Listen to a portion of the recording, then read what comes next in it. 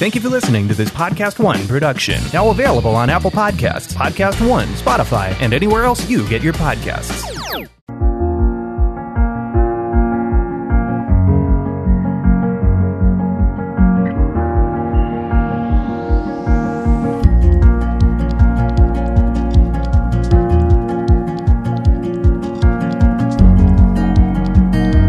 So today, I am very honored to welcome Tom Steyer to the podcast. Tom, who has been a champion of environmental causes in his personification of putting the money where his mouth is. His most recent campaign for the Democratic nomination for President of the United States, where he championed the environment and the Green New Deal, brought much needed attention to these causes. I am so proud to welcome him to Superman's Not Coming. Tom, what first made you turn towards environmental activism? And I have to say this, I am really thrilled and excited to have you. So let me say that first, and then we can start our conversation. You know, really what happened was I had a faith in America and the American system. And starting somewhere around 15 years ago, I couldn't understand why the system wasn't dealing with climate. And what brought it to my attention, I've got 4 kids. And sitting around the dinner table, we were talking about, we used to play this game of what are we doing as a society that we're going to look back in 100 years and go, oh man, these guys were really brain dead. So let's not do that.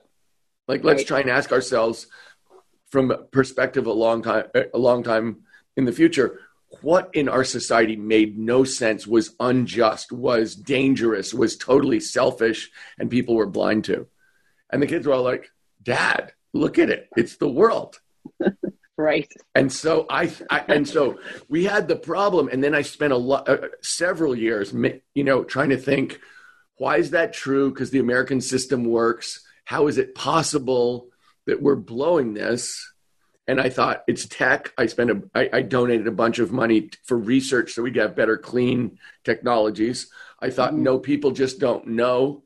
So I did a bunch of bipartisan studies with Republicans and independents and business leaders around the country to say, this is economic and it's health and it's everything we can improve. And then I realized, oh no, it's politics.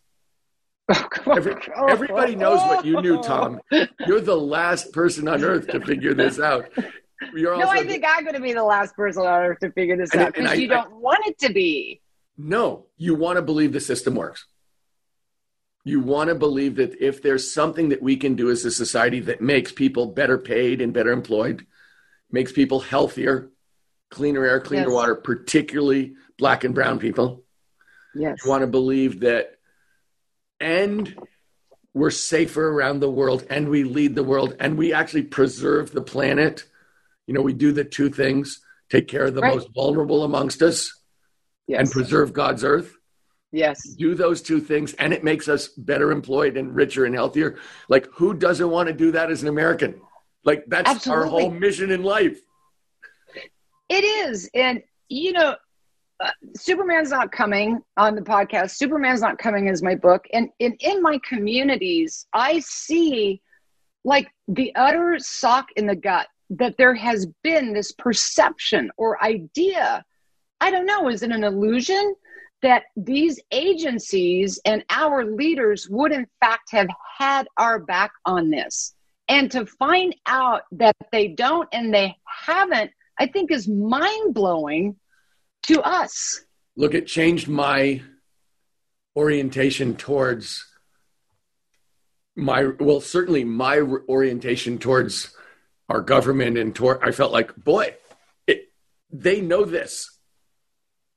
All the studies that we did that showed it's a win-win-win-win for America, for every American. I don't think we changed one thing. I mean, it was a great education for me that that's not how our system works. That in fact, there were strong political actors whose profits and money were threatened by doing the right thing for America. And that we weren't, it's like, I was just so naive. And I thought, okay, here we go. We have to change this. How do we organize ourselves? Correct. How do we pull together our own organizations and our own people and our own interests to stand up for the whole group of us? How do we organize to win? And that's what I've been trying to do for the last 10 years. Oh, well, this is why, I've already told you how excited I am that you are here today. And I get it. And I think it's a great conversation because I have spent a great deal of my work. It is very much about the environment and the water and the climate change. And what I have learned is, I think of water as a metaphor. It's life. We are water. But as it crashes on a rock, you know how it slowly starts eroding and pulling layers away?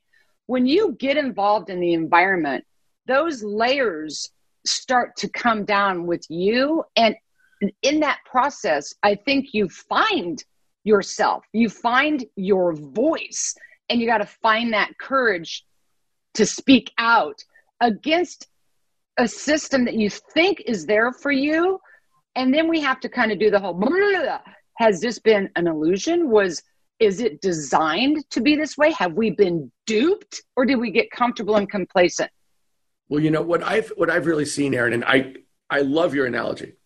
I mean, it's really, we all grew up thinking the system somehow magically works in a democracy. Mm-hmm. And really what works in a democracy is organization. The organized groups push their interests and win. And the oil and gas business is organized, and they give a third of the money to the Republican Party.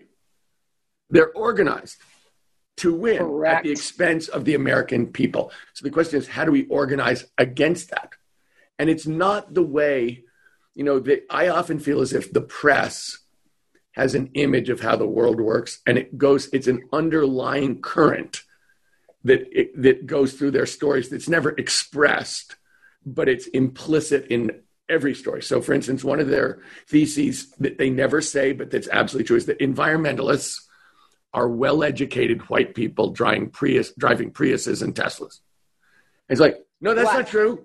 No, that's it turns not true. out that if you look at who cares, who votes, it starts with Latinos, it goes to African Americans, and then Asian Americans. And we haven't even mentioned Native Americans. So it's like, no, your image of who cares and who votes doesn't square with reality.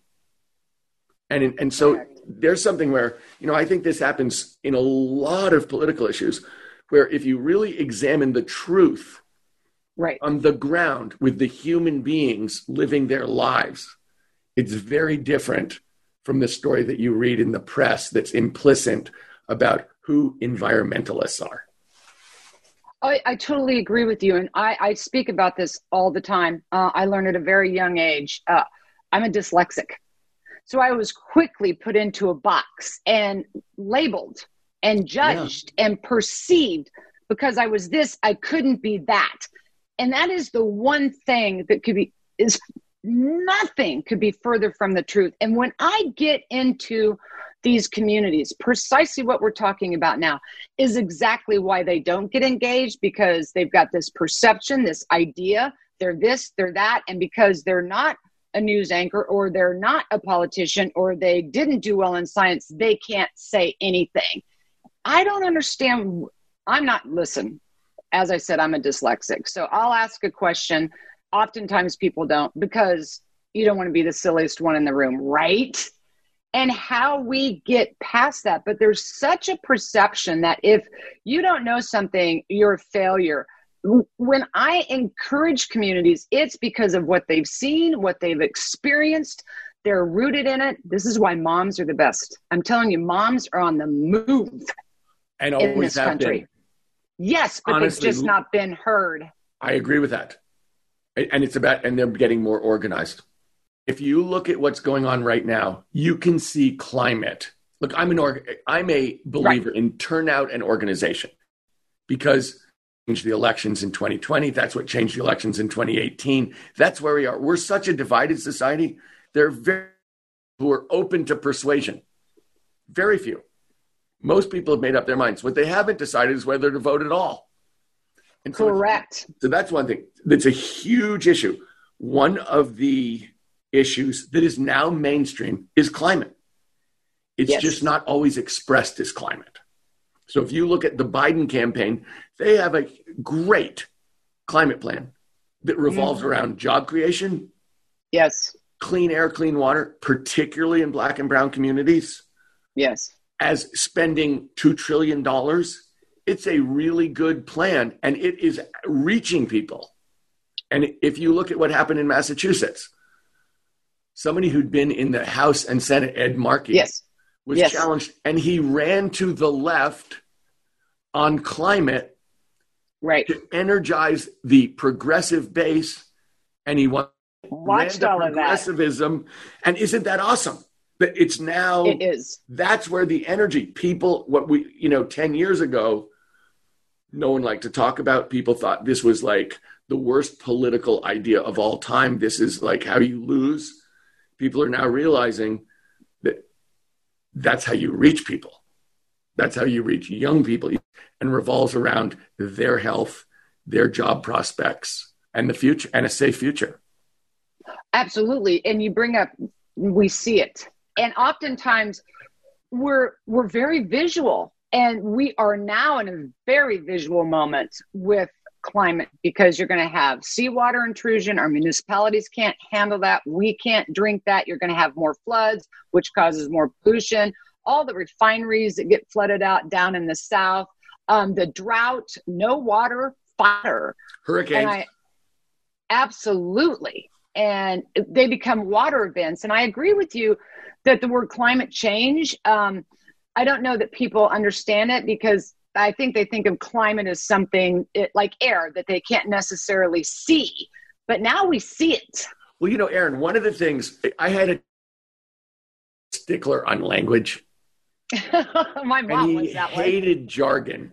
And I always say to people, food insecurity, that doesn't mean a darn thing to me. You know what means something to me?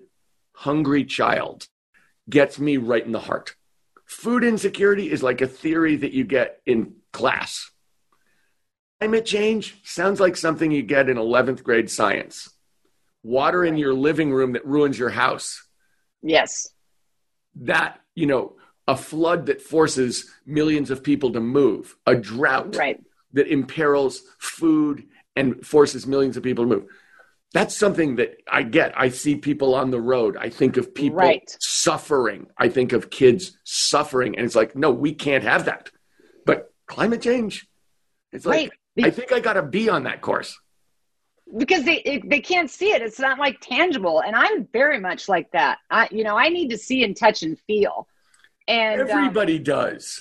Right. And, if you talk in this jargon, this political jargon, it's like, you say I used to say to people, if you use the words GDP, you've lost me.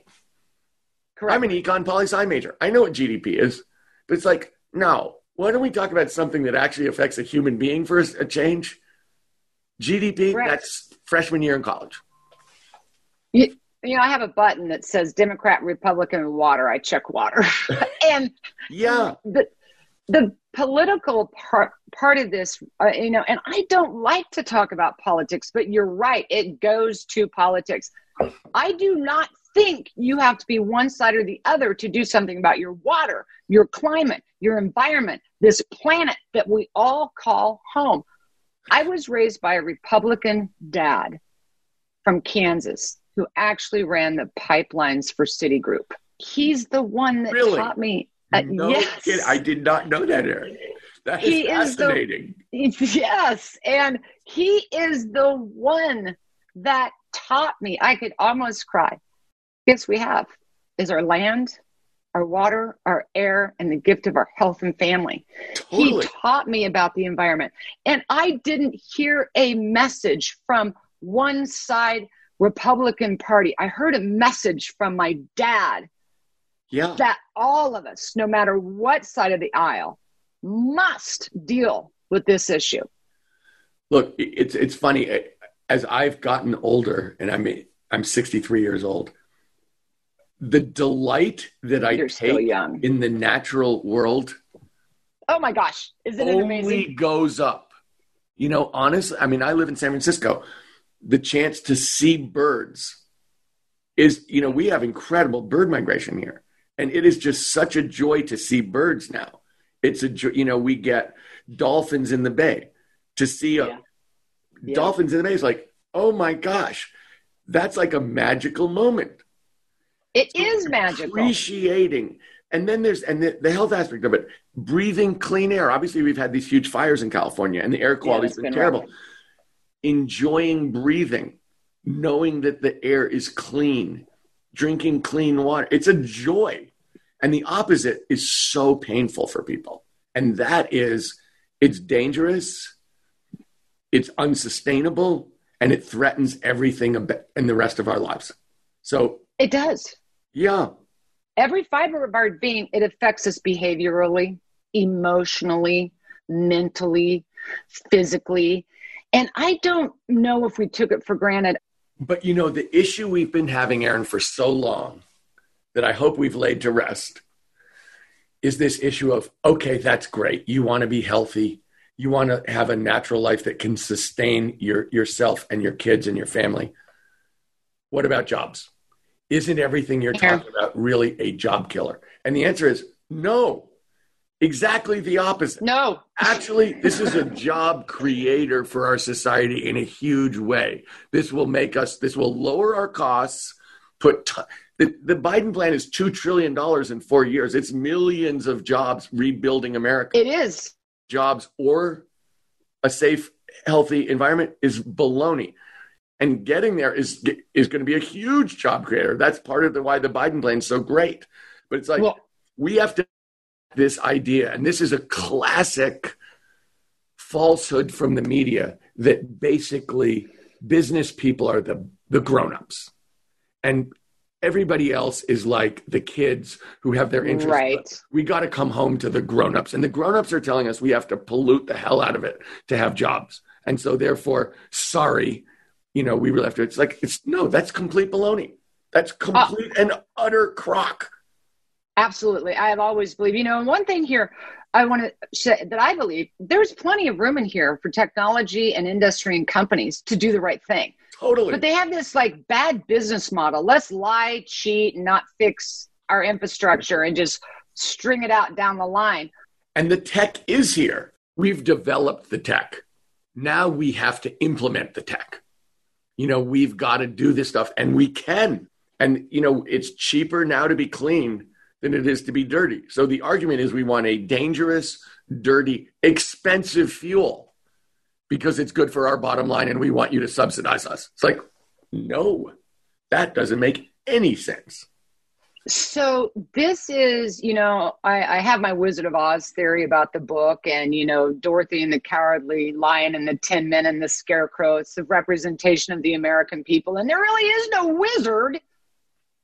But do you think we're in a wake-up moment where we are going to now believe what we see and find our courage and realize we've always had a brain and we've always had a heart, and that maybe the system, do you think, was designed to fail? That's a conclusion I'm coming to. Well, I think that we are in a wake-up moment. Look, this is our generational year. Yep. No doubt in my mind. And I'll give you some stats. The way that we're going to know whether that's true or false, Erin, is by turnout.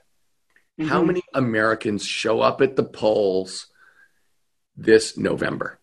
And if that number is huge and off the chart, that will be the measure. And I'll give you, and I absolutely believe it's this year. This is where we go one way or the other. Absolutely. We're at the fork in the road. Yes. And so everybody has to show up because this is our moment. And I'll tell you, the Massachusetts primary between Ed Markey. That gave you an indicator. So a normal turnout in a primary is between 500 people in Massachusetts. They haven't finished counting the votes and they're at 1.4 million. Wow. So I'm just saying, that's what we're seeing. You know, I started this organization 8 years ago, Next Gen America, to organize and empower young people to get them engaged and to get them thinking their vote really counts and for them to take their power.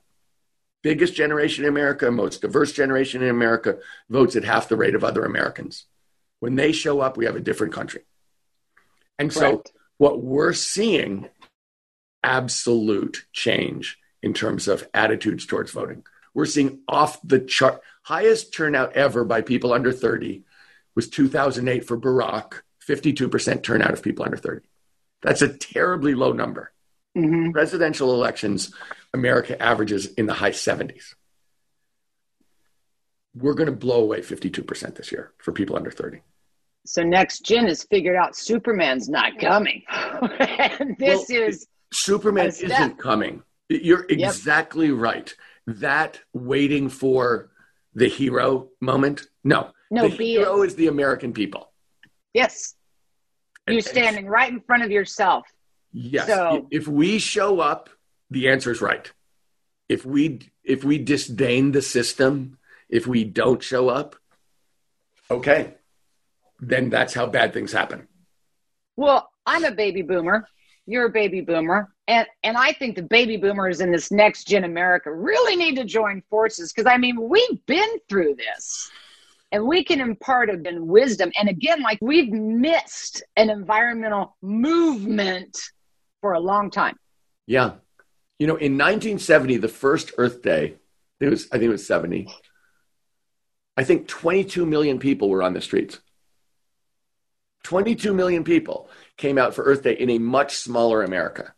Like, you remember the Cuyahoga River was on fire. Out of the first Earth Day came the Environmental Protection Agency, clean air, clean water, the whole kit and caboodle.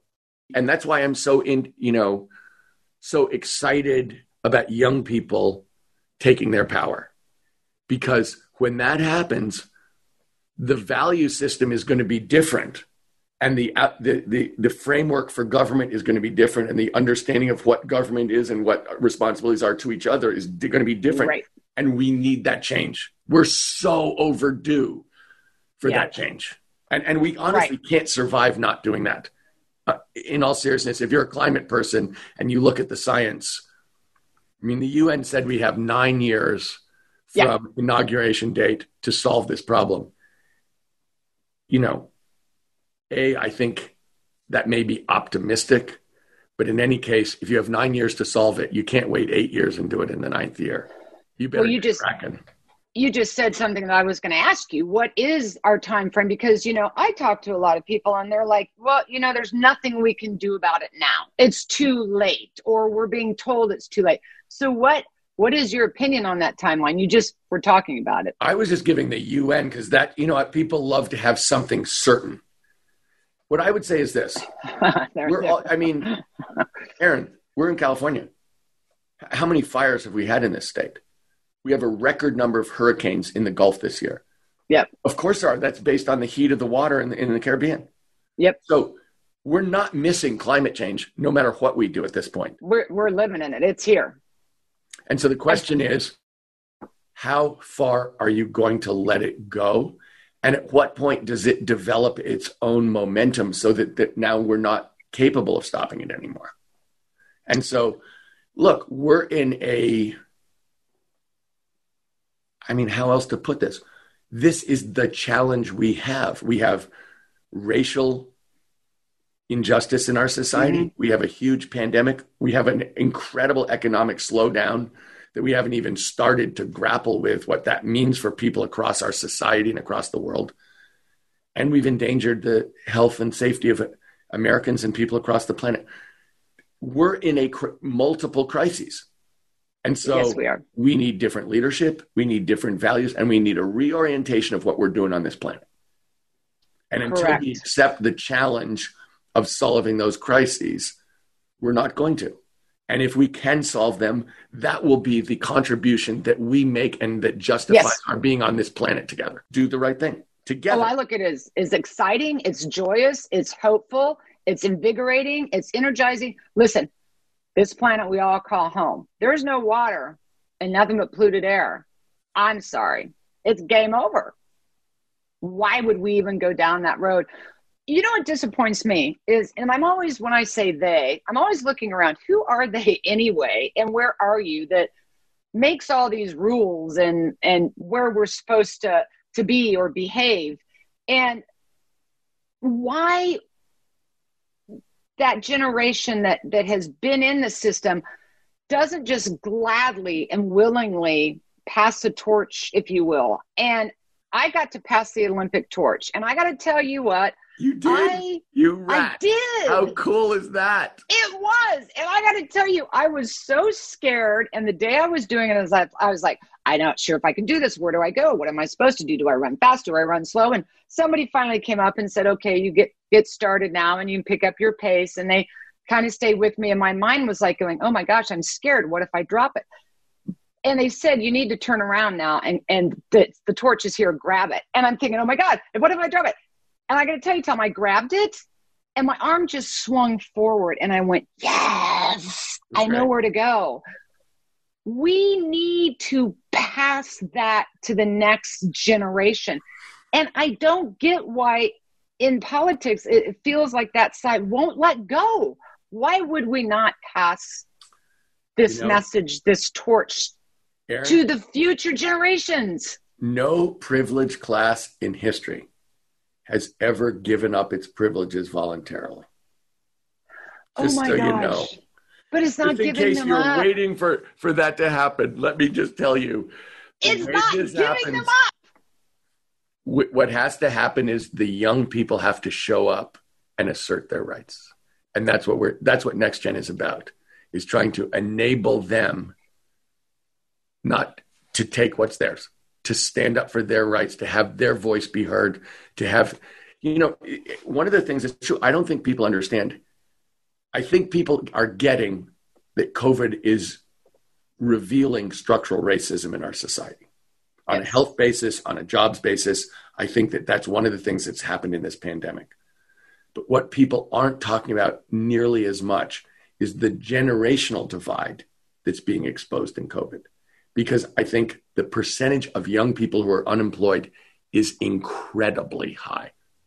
I think in California, it's 50% of people under 25. 50%. I think that people are expecting that will change their entire life earnings. It will affect the size of the family that they choose to have. Yes. And it will reduce their life expectancy.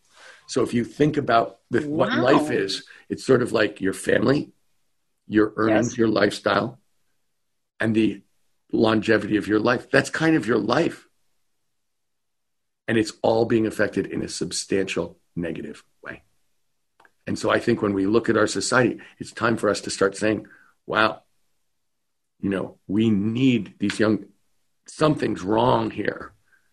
And so we need to be addressing this and taking responsibility and dealing with our underlying issues. And here's one that people, the press in my mind likes to tell a story that is consistent, whether it's accurate or not. And they're not telling this story. And I think it's going to be, I think we have not understood in America the generational divide that exists at a very deep level in our society. This is so true. And, I'm so glad that you work on sending that message. I have 3 children. I had to stop and think for a moment because I have 4 grandchildren. When my first granddaughter was born, I was tired. This has been a long race and I'm not one to give up. And I'm like, okay, I'm tired. But I was there when my first granddaughter was born. I about caught her myself. And it just hit me. I'm like, oh my gosh, I better get reinvigorated for her, for what's to come. So I think it's a truly important message. And, why do we not do that more often? I sometimes worry, like I said, I talk about moms across America that are making changes, whether it be in Hinckley or Hannibal, Missouri, dealing with their lead issue, the moms of Flint, the moms in Tonganoxie, Kansas, they're everywhere. They always have been, but their voice wasn't heard. Do you think that somehow there's a perception or an idea out there that the younger generations, that voice hasn't, or somebody doesn't want it to be heard? Well, I think, it's funny. Believe it or not, Aaron, Next Gen is the biggest youth voter mobilization organization in American history, which is not because we're such a big, great, deep organization, because no one's ever chosen to do it before. People thought it's too expensive to organize young people. And we thought it's too expensive not to young people. And so I would say true. Organization is what works in politics. Right. I think if you look at Black Lives Matter, that is a young person's organization. You know, we're seeing voices come up organically in the system, but it's really important overall that people get out there and have their voices be heard, because that's how our system shifts power. And if we don't do it that way, we're going to do it another way that none of us wants to see. We want our democracy to work for the American people, because that's how we have a successful, peaceful society. If it doesn't work that way, it'll work another way, and nobody wants to go there. But these were all of the things that made America who we are and great. And we're just imploding on ourselves. And I really think there's such room here to reform laws and policies that are antiquated, that may have worked then, but aren't going to work now. And if all of that comes together and is reformed, and I don't know why people are afraid of that, but we can't stay status quo and go into the future. And I think the next gen clearly sees that. But it's also about trust when you really think about it, Erin. I mean, that's a big word. It's a huge word. My gosh. You have to believe that the people representing you are representing you and not themselves at your expense. Corruption is incredibly dangerous and expensive and negative for a society, including our society. And if we believe that the elected officials are in it for themselves at our expense, oh my gosh, people have to do that job as a service, not as a service to themselves. I agree. And I worry about this nation right now. I worry about the division. I worry about, the poverty, the unemployment. I worry so much just about our human spirit.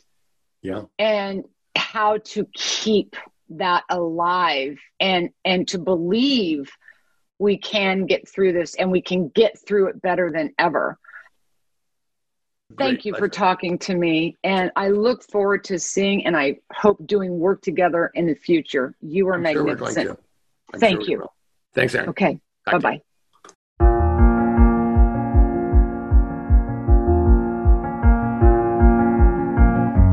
Okay.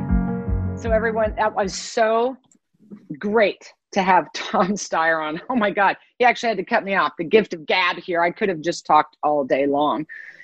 What a great message for next gen America, for even us as baby boomers, and the politics that are involved with it. But the time and the moment is here for us to strategize and to organize and to get busy dealing with our environmental issues, our climate change, our water issues, to move into the future. I found the conversation very enlightening, very hopeful, very enthusiastic. Tom Steyer, awesome. I was so glad to have you on. Everybody, I hope you enjoy, and it's a conversation that we will be having a whole lot more, because you know what? Superman's not coming. But I think we're waking up, and we're going to find out. We don't need to go get that hero. We're going to be it. And some of our greatest leadership is on its way. Ooh, exciting. Okay, Superman's not coming, everybody. Tag, you're it.